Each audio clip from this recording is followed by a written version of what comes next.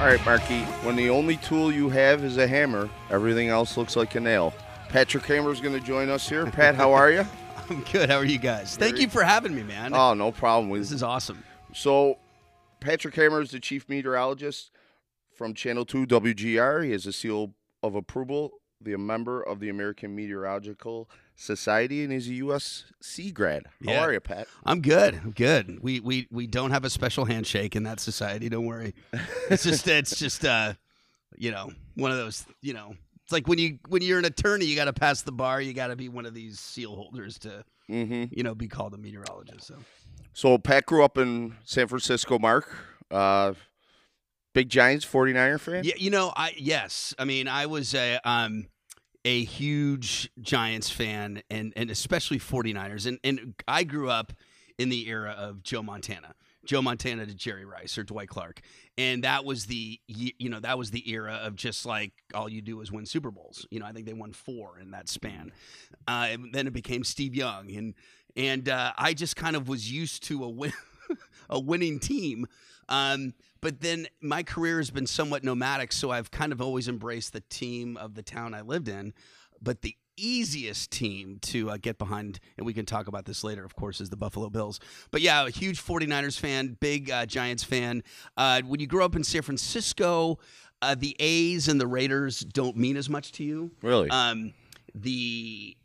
Even though the Raiders had a historic stint with John Madden and Kenny Stabler in the 70s. I don't know. They were on the other side of the bay. You just didn't give them much attention. Right. So you go to USC. When do you decide you want to get into the weather? Well, I wanted to get into weather since I was a kid. Okay. Now, San Francisco isn't known for its extreme weather, but still you can have this passion. And when I went to college, USC did not have a major in meteorology, but they had a geography department. So I worked as a teaching assistant in the geography department. So you're going to think like I was a total nerd. Well, 8 hours a day, I was like a fraternity guy, did all those things. But for like 3 hours a day, I was like this like sciencey guy. So I took all the courses that I could take in meteorology from USC. But that was a fun school. Even though I graduated, we're coming up on the 27th anniversary of the Rodney King riots. Remember that? Oh, yeah. That was going on right around USC, right at graduation. It was crazy. Yeah, you didn't want to take semi to graduation, that was for sure. Do you remember that? Florence and Normandy, Reginald Denny was his name. Yeah, Reginald Denny. We couldn't believe, we were watching that from the fraternity I was in, Beta Theta Pi, and we're watching this going, that's like 6 blocks away. And we're like, what's happening? And that night was like martial law, and we were evacuated the next day. I never understood why he just couldn't put his foot on the gas and kept going. Yeah, I mean, but you saw him. They went and grabbed him out, and then these aerial shots are them throwing like bricks at him, and it was it was an awful just time. Thinking about that gives me the chills. Yeah, so was your fraternity have a secret handshake? Oh, yes.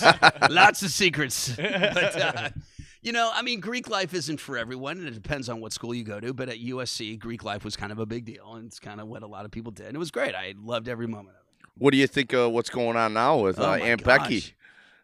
With the bribing of getting kids into USC? Isn't it strange? It's strange, and the thing is that USC is very tied into Los Angeles.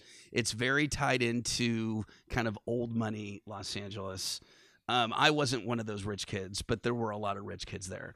And it puts I don't think, obviously the school wasn't in the know, but it's terrible. I mean, to think that these people with money had the influence to get their kids into school above somebody else who's far more deserving is sick. Yeah, it is. And I feel bad for the student who maybe didn't know their parents were doing this. I don't know, but it's not a great look. I will say, though, that I guess the chancellor of USC, when this all broke, had the daughter of Laura Loughlin on his yacht. Oh. And the minute he found out, get off my boat. Yeah. And he docked the boat because he was like, she was a friend of his daughter, blah, blah, blah. The point is, I know that USC is taking a hit for this, but also a very hard stand. Like, this is unacceptable. But yeah, USC is like this. You hear about all these schools, but USC seems to make the top of the list. What kind of student were you? I was okay. I mean, I was a B student. I got into USC, which, is it's not like getting into an Ivy League school, but I mean, it was hard, but I was good at the subjects that I cared about, but I wasn't an academic all-star by any stretch. So after college, you shoot over to Chico, California. Well, when I graduated from college, I kind of dabbled in a few other things, but I always had this passion to get into weather. In fact, I was working at my grandparents had a clothing store in San Francisco forever, and one day I just went up to my grandfather who ran the place and said, I gotta go. I gotta pursue this weather thing. He's like, what are you talking about? But all my friends and family knew that I was into it. So yeah, I went to Chico, which was at the time, a great little college town in Northern California. I think in 1989 or 88, it was ranked the #1 party school in the country. So when I got there in 96, I thought I'd stay for like 6 months and then move on to the next market. Well, 4 years later, I'm still there because I'm having the time of my life, right? I bet. I'm kind of having a second go around of the college lifestyle, and of course I was the chief meteorologist there, took it very seriously, but it was also socially a lot of fun. And I mean, it's a pretty simple place to be a weatherman, isn't it? Oh God, yeah. It's gonna drizzle a little bit. It's gonna be 70, Yeah. 65. Well, in the interior part of California, which is where that was, it got really hot in the summer. But you were also very close to the mountains, so you could talk about Sierra snow and skiing. But yeah, the weather here is, This is where you far want to be, more. right? This is I call this the Super Bowl of weather. This is where, as a weatherman, when I got the call and I was in Minnesota at the time, I was like, no way, because the weather here is so fascinating. Yeah, you're like Prince to Rick James. I would say, flop. yeah, right. Prince was pretty much the icon of Minnesota's music scene. We had Leroy Caldwell Johnson, Rick James's brother, on the program. Oh yeah. And he's just like, why isn't anybody like honoring my brother here? Like, nobody does. Not like Prince there is like God. Prince is a god. And there's other great bands from here that there's a great jam band called I can't pronounce it, but it's Aqueous. Yeah. They're awesome. Yeah, they are. You've got, of course, I know it was from Rochester. Turquoise was always around here. I was seeing. Mo was based out of here. Based out of here. Yeah, if you're into the jacuzzi jazz thing, you've got Spyro Gyra. I think they're from here, Rochester. Yeah. Chuck Mangione. Yep. Oh, yeah. One of my heroes. So we're bouncing around. Then you go to Albuquerque. That's another simple weather place. Yeah. What do they say? Well, Albuquerque gets, what do they get? 14 inches of rain a year. That isn't much. But then you say, well, it is the day they get it. Yeah. But there, too, you get a lot of landscape, a lot of mountains. New Mexico is a beautiful place. But, yeah, weather-wise, it wasn't terribly interesting. And what year are you in Seattle, Washington? I was in Seattle from 2003 to 2005. So the tail end of the music scene there, I would think. Yeah, the grunge scene had kind of faded, but still, Nirvana and Pearl Jam were considered, huge, still are icons of that music scene. But yeah, it was. I'm trying to think, sports wise, the Seahawks and the Mariners weren't doing anything special, but it was kind of just a nondescript time to be there. As much though, I will say I absolutely loved Seattle. It's gorgeous. And the weather there is pretty challenging too. It's just gray a lot, Seattle's one of those places that if 8 billion people would live there if the sun were out, and you could and the mountains it's just spectacular, but it's just gray so many days of the year. It's depressing. And we talk about our great summers, which we have here. They have some good summer days, but even in the summer they have a lot of clouds and dreariness. So yeah, they stole our 12th man thing. Oh my God! Oh God! And that was ours. I know. It's on the wall. I know, and because their football stadium is built like a taco. It goes like straight up, so inevitably it's really loud in there. But come on. Yeah. Oh, yeah, I hear you. So then we're heading home to San Francisco. Yeah, where 1976 was the last snowfall. I did a little homework here. That's right. In fact, I remember it because I was in kindergarten and there was snow in the city, and it was like, freak out crazy because you got to remember it doesn't get that cold in San Francisco, but thank God because there's so many steep hills. Imagine if there was ice. But yeah, that was a pretty special day. I remember it vividly. But yeah, I went back. I'm from there. Then I got a job at the Fox affiliate there. And then it was kind of an intercompany move. I was at the Cox, that's the ownership group station in Seattle.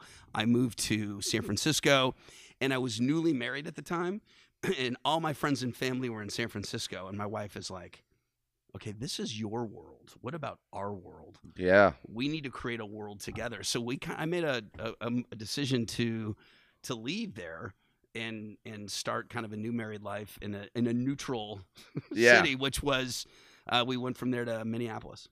In Minneapolis, I always call it the wilder Buffalo. As for the winters, because they're a lot colder. Yeah, but I don't know if I would agree with that because we get far more snow than they get there. Oh, okay.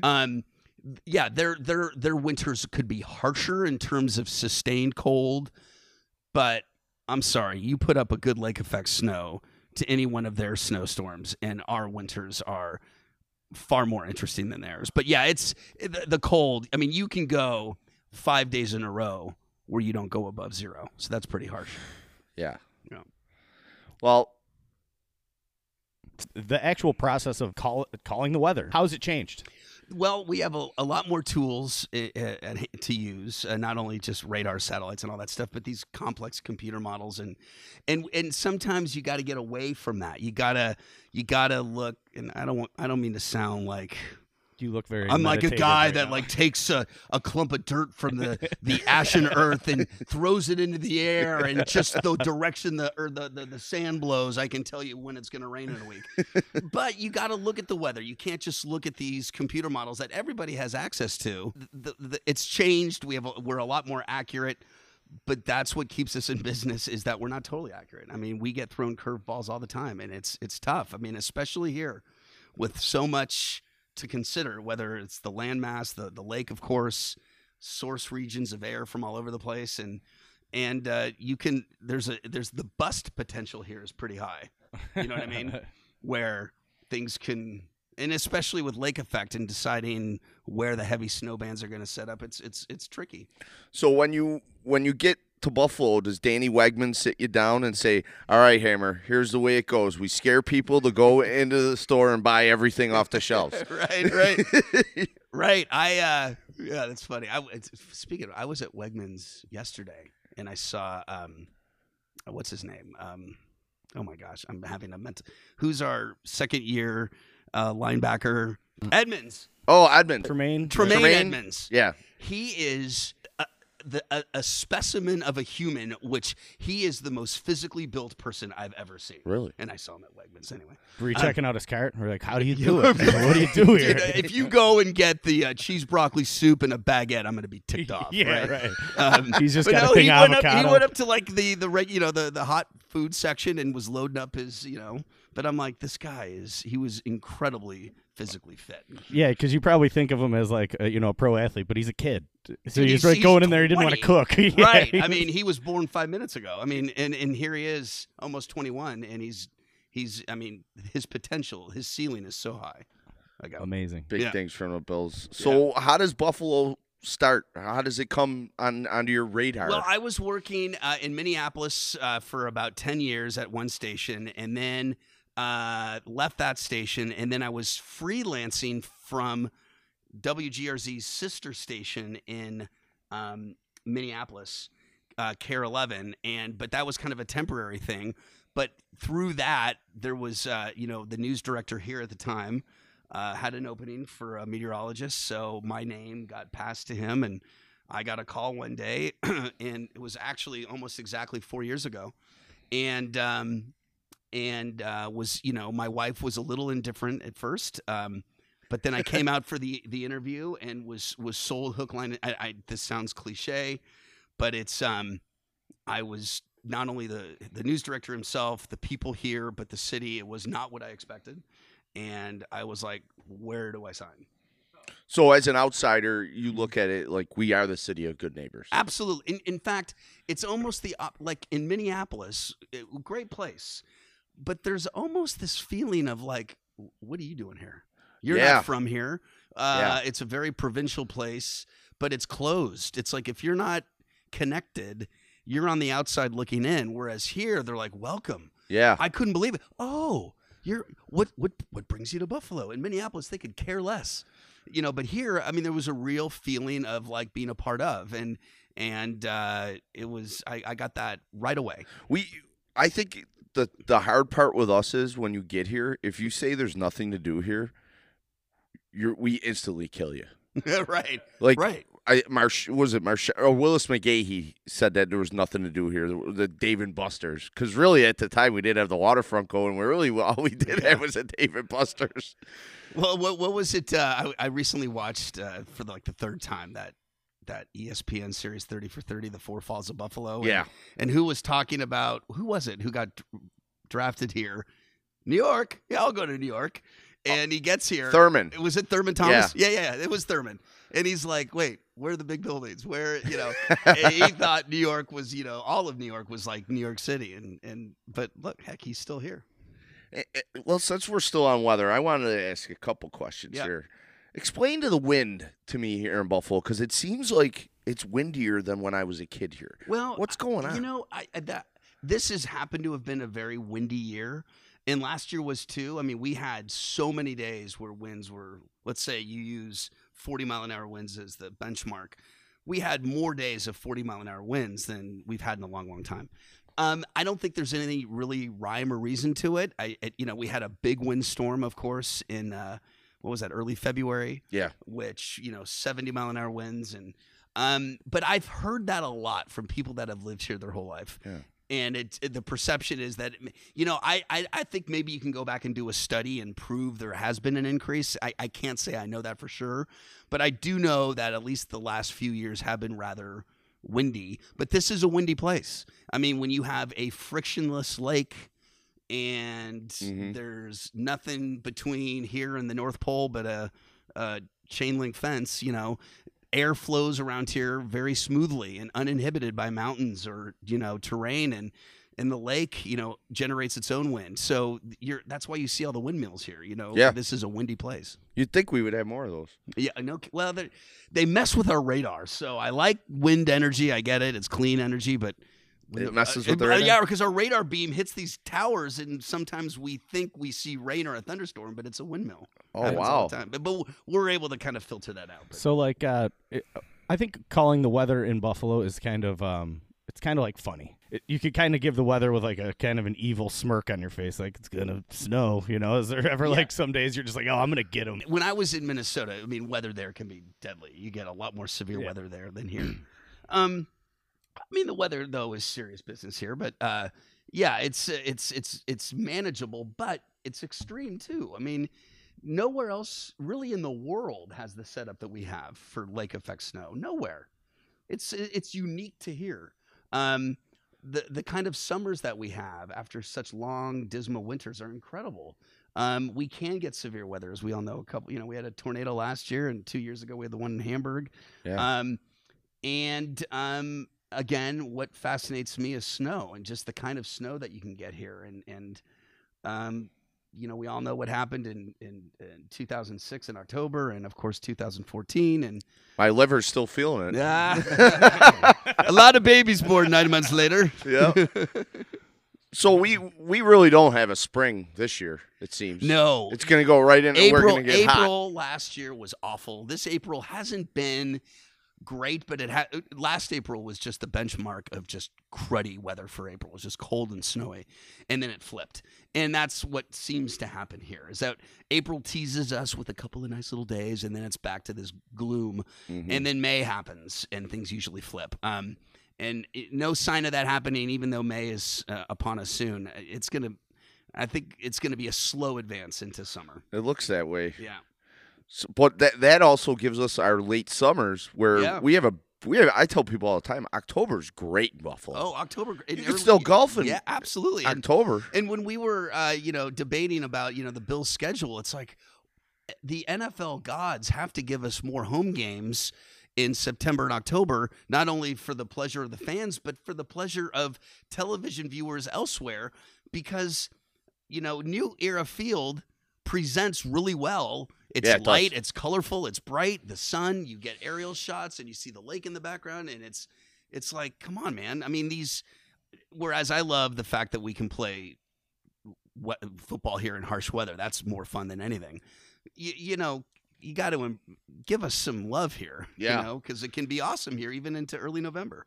We talk about the state, the Bills in the stadium. They're saying downtown. How is weather going to affect the stadium? Marky will tell you where we think it's going. Where do you think it's going? We think the Buffalo News is gone. Yeah, we think the Buffalo News will be 86th, and that's where they're going to plop it right there, kind of like the LA Chargers stadium. It's going to be a little makeshift. It's not going to be big. It's not going to be small. How is the weather going to affect playing football in an open-air stadium down there? First of all, I'm one of the people that just would despise a dome. Mm-hmm. I think football should be played outside.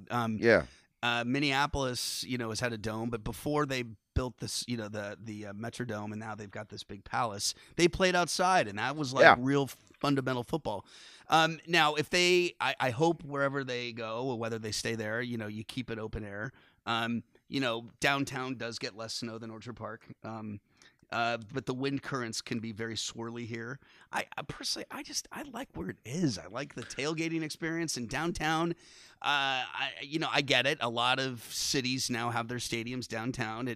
It's great for downtowns for the most part, for business wise. Right. I just personally, I live very close to the stadium, so I kind of like where it's at. at. You like it in your backyard. Yeah, but like people, when they come here, they think that's Buffalo. They pop in, they go to the game, and then they're gone. They don't really actually see anything. No, in fact, I remember when I was in Minnesota and the Vikings came to play the Bills, and the radio guys, came back and were like, "Yeah, I mean, we were in Buffalo, but there wasn't really anything there." And then I come to realize, well, no wonder, because they went right from the airport to the stadium, and never saw anything in between.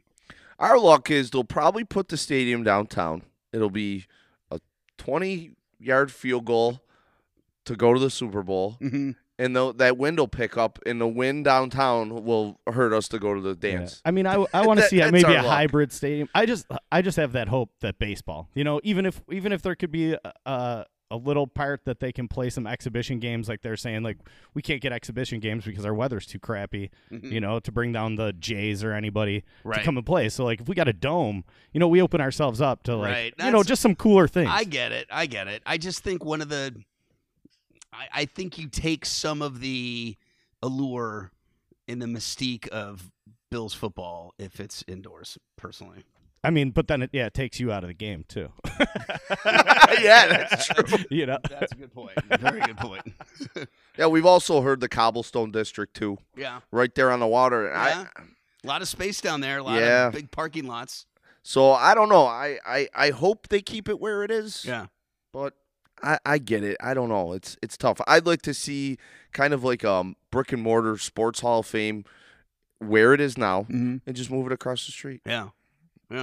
But a lot of people say, "Oh, well, Orchard Park depends on that 8 days a year." Really? Do you really depend on that? And I mean, I've walked around after a home game. It's like Night of the Living Dead sometimes. That's true. I mean, there isn't a ton. I mean, you've got a couple of bars and you're right. I mean, it's more of the tailgating experience, obviously. Yeah. But yeah, there's not. I mean, Candlestick, the new baseball field in San Francisco, Candlestick was a ghost town. Then they built this new stadium. There's restaurants and bars all over the place. Yeah, that they haven't really replicated that here. But like you said, there's 8 home games a year. It's hard to generate much around that alone. You talk about the way weather factors in that old Candlestick Park. You always hear Pete Rose saying the wind would come in and it would be hard to see the pitch. Oh, the wind was swirly there, and a night game in July could be Arctic. Yeah. because of the cold fog. But yeah, the home games in San Francisco were legendary. Also legendary for their low attendance. Yeah.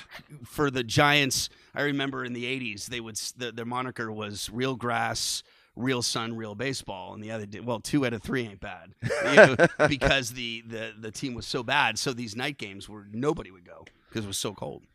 So we're gonna shift from sports to music. Yeah. We watch your telecast, the midday show, morning daybreak. You're always putting in Fish lyrics, Dead lyrics. How did that start? Well, I've been a Fish fan for a long time, and growing up in San Francisco, you're kind of a Dead fan at birth, because I literally lived 10 blocks from the Haight-Ashbury district, so I was a Dead fan. And what happened was, I knew, Fish is from Vermont, so we're kind of, and there's Fish fans all over the world, obviously, but I kind of gathered that there were a lot of fans here, so I kind of played around with it. And then there was a Christmas promo that we did a couple years ago where they asked us to stand and quote somebody famous, and most people did, Desmond Tutu or, Gandhi. Martin Luther King or Gandhi, these real pivotal people of history and notable quotes that represented the holiday season. Well, I did a Jerry Garcia line from Sugar Magnolias, and I quoted a line from that song. And the caption, I quoted the song, and then it says Jerry Garcia, and everybody else had these real more, Hallmark card type things, and there was a really large response to that, like, no way, he's one of us. So I'm like, okay, this is kind of something that some of the other meteorologists in the market, and we have a lot of good ones, don't really do, and that's just kind of my little thing to incorporate. Whether it's Fish, the Dead, or even a genre of music that I really latched onto was yacht rock. Just growing up in that easy listening era of the late 70s, early 80s, it's a lot of the songs that you don't really want to admit you like, but deep down you totally love. Right. Yeah. That kind of stuff. I want to know what love is. I had it on the other day. My wife looks at me. She goes, "What is wrong with you?" That's not yacht rock. No, what is that? It's, on the yacht rock scale, that doesn't even. Okay, what's yacht rock? so Yacht rock is kind of easy listening, light rock from, let's say, 76 to 82.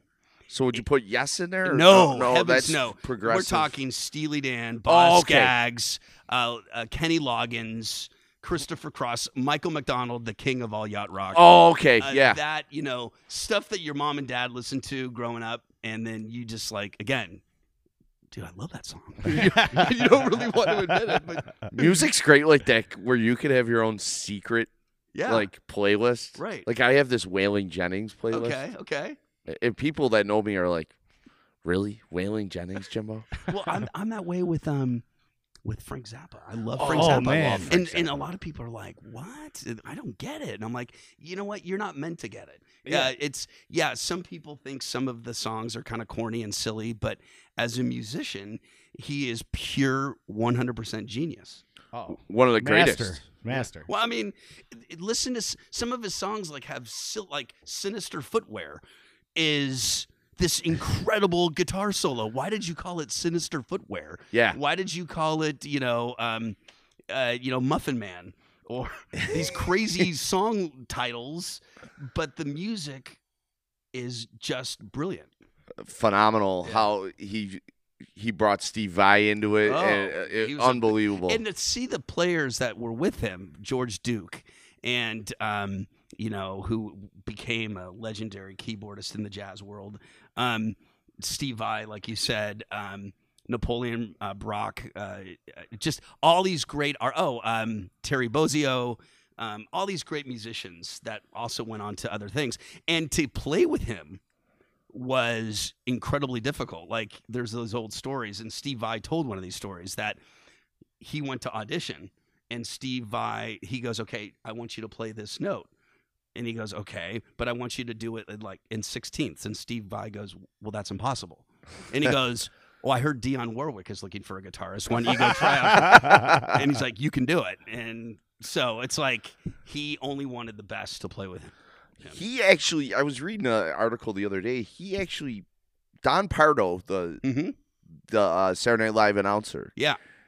wasn't really famous till he met Zappa, and Zappa brought him on tour and did that whole "I'm in the Yes. slime" thing with Right. him, put him on the album. Okay. That's right.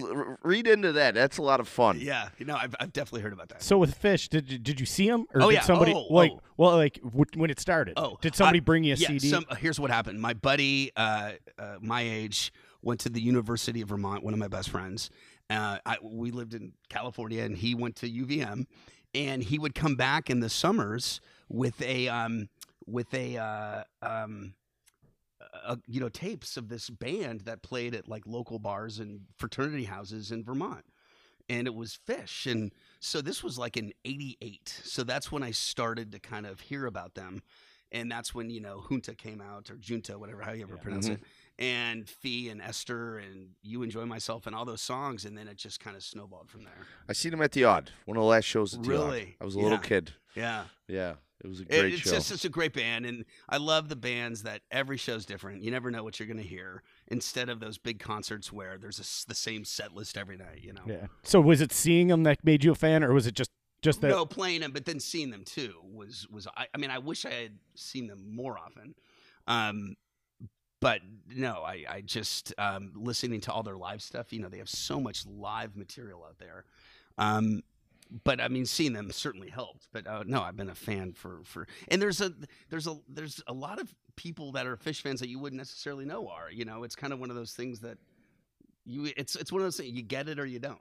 Mm-hmm. But like, were you like living kind of like your own way, like you seen all the Dead fans doing it? Was it kind of like your way of doing your thing, traveling, seeing them? Or? No, that's the thing.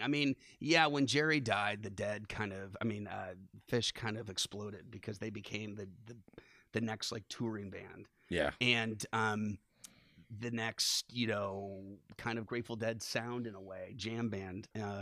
But I personally, I found them to be a little bit more musically interesting, quite frankly, than that. As much as I like the Dead, they were just far more unique. Favorite Dead era? I kind of liked the when they did the album In the Web, which includes what's this? Oh God, Wynton Marsalis played with them. Yeah.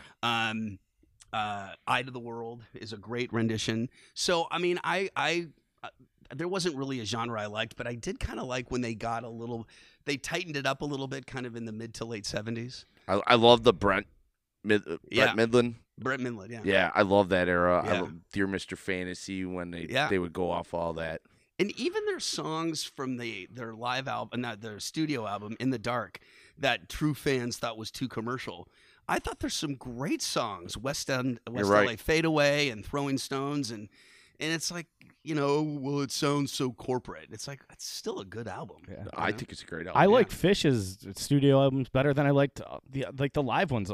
I don't know, when they came out with all the colored discs. Yeah. And it was like so saturated. There was like so much. I was like, I'll just go back and listen to the studio ones. But the Dead, I love. Well, the their live. studio though, they went when they did Hoist. Really was produced. It had a horn section and it had background vocals. That it was a great album, but it kind of took them a little bit away from their organic live feel. But I hear what you're saying. There's some there's a live CD that I have from I forget it was the 7th of the live series. And I can't remember. I think it was like 97, but it's got Divided Sky. It's got Harry Hood. It's got, it's like a magical lineup of every song I really want to hear. And it's like on that album. And they do great covers. They do. I always like to see them. I see them at SPAC. I think that's the greatest concert venue next to Pine Knob in Detroit, which is another outside venue. When they were here, the one at Darien Lake, they put Good Times, Bad Times. I love when they play that, and I love when they come out and they do like a special themed, like the New Year's Eve. They did that progressive rock band. What was the name? It had a Y and an R and a K in there. It was like a TV station. Yeah, what was that? Vodosk or Vodosk, yeah. something. And it was just kind of like, and then they've all done some of their independent stuff. I mean, Gordon has done his own stuff. Trey's, I think some of his solo work is really good.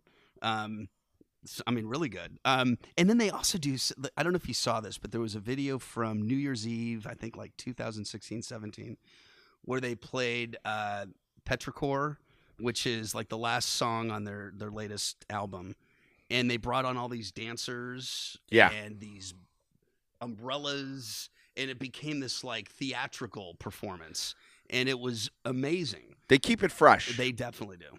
Yeah. So like with Phish, you get to keep seeing them. Like it's still great. Yeah. And well, they kind of, it seemed like they broke up for a while, burned out a little, and then they came back better and stronger. I mean, I know at least Trey, got sober.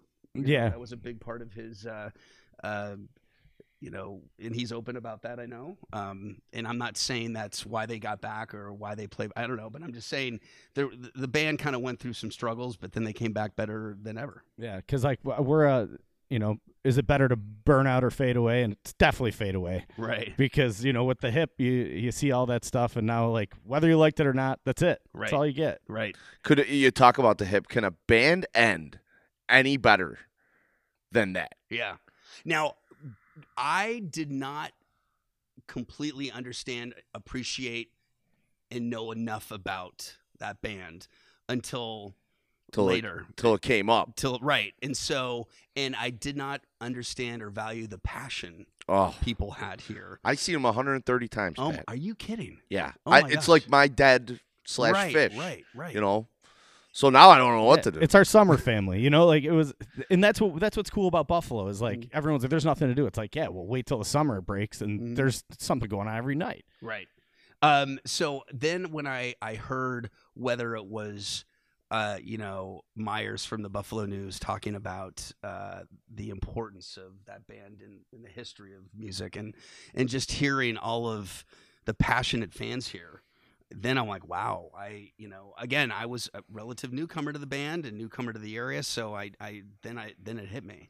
He picked my wedding song backstage at a Cleveland show. Wow. Me and my wife met him. There's video of it. My buddy was sniping me. I was all over him. Oh my god. Yeah, I truly appreciate the band, no doubt.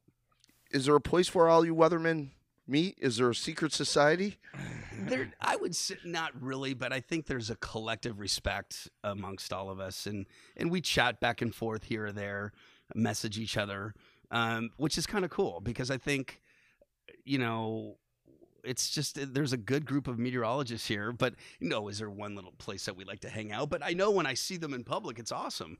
But yeah, I can't really think of anybody I don't really speak to. I mean, it's not big, lengthy conversations, but it's cool. There's a competitive spirit, of course, but there's also like, hey man, we're all out trying to spread the same message. So let's do it collectively. Well, when there's that Anchorman fight, you call us. We'll dip our hands Yeah. in glue. Hammer in will the be glass, Hammer will be we'll throwing back glow you up. sticks at people. That'd be great. That movie it's like a great wine. It just ages so well. Well, Patrick Hammer, a Buddhist prodigy, as they say. I'm a 2 or 4 guy. I'm not a KBW guy, but I would work there. Buddhist prodigy. All right, Fee. You are putting yourself in a good position here in Buffalo. You're one of the best personalities on the local news. I hope you stick around and that we could put you in a group with Russert, Irv, Commander Tom, Bob Coop, Rick Azar. But I hope you stick around. And Patrick Hammer, thanks for doing this. And you're now licensed to talk, brother. Hey, man. Thanks. Those people that you mentioned achieve a level I'll never get to, but I appreciate that. You're on your way, Hammer. All right. Stick around. Thanks, dude. Thanks, guys. What is this thing in my chest? It seems to be a rhythm. Some old long forgotten song that's been dead for so long. What are these things in my head? Dark thoughts that drive a feeling. Their memories I put away. They bring me back.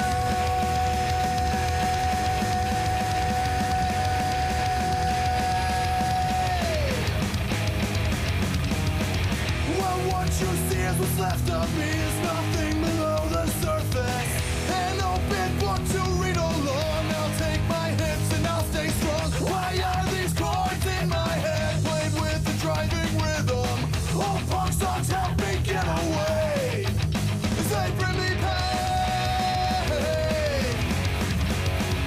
they bring me pain.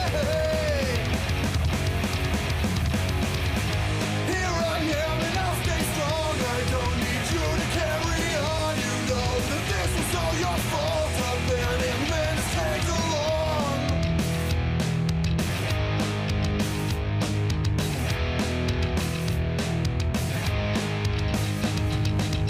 What are these things in my eyes? Pictures too faded to see. Some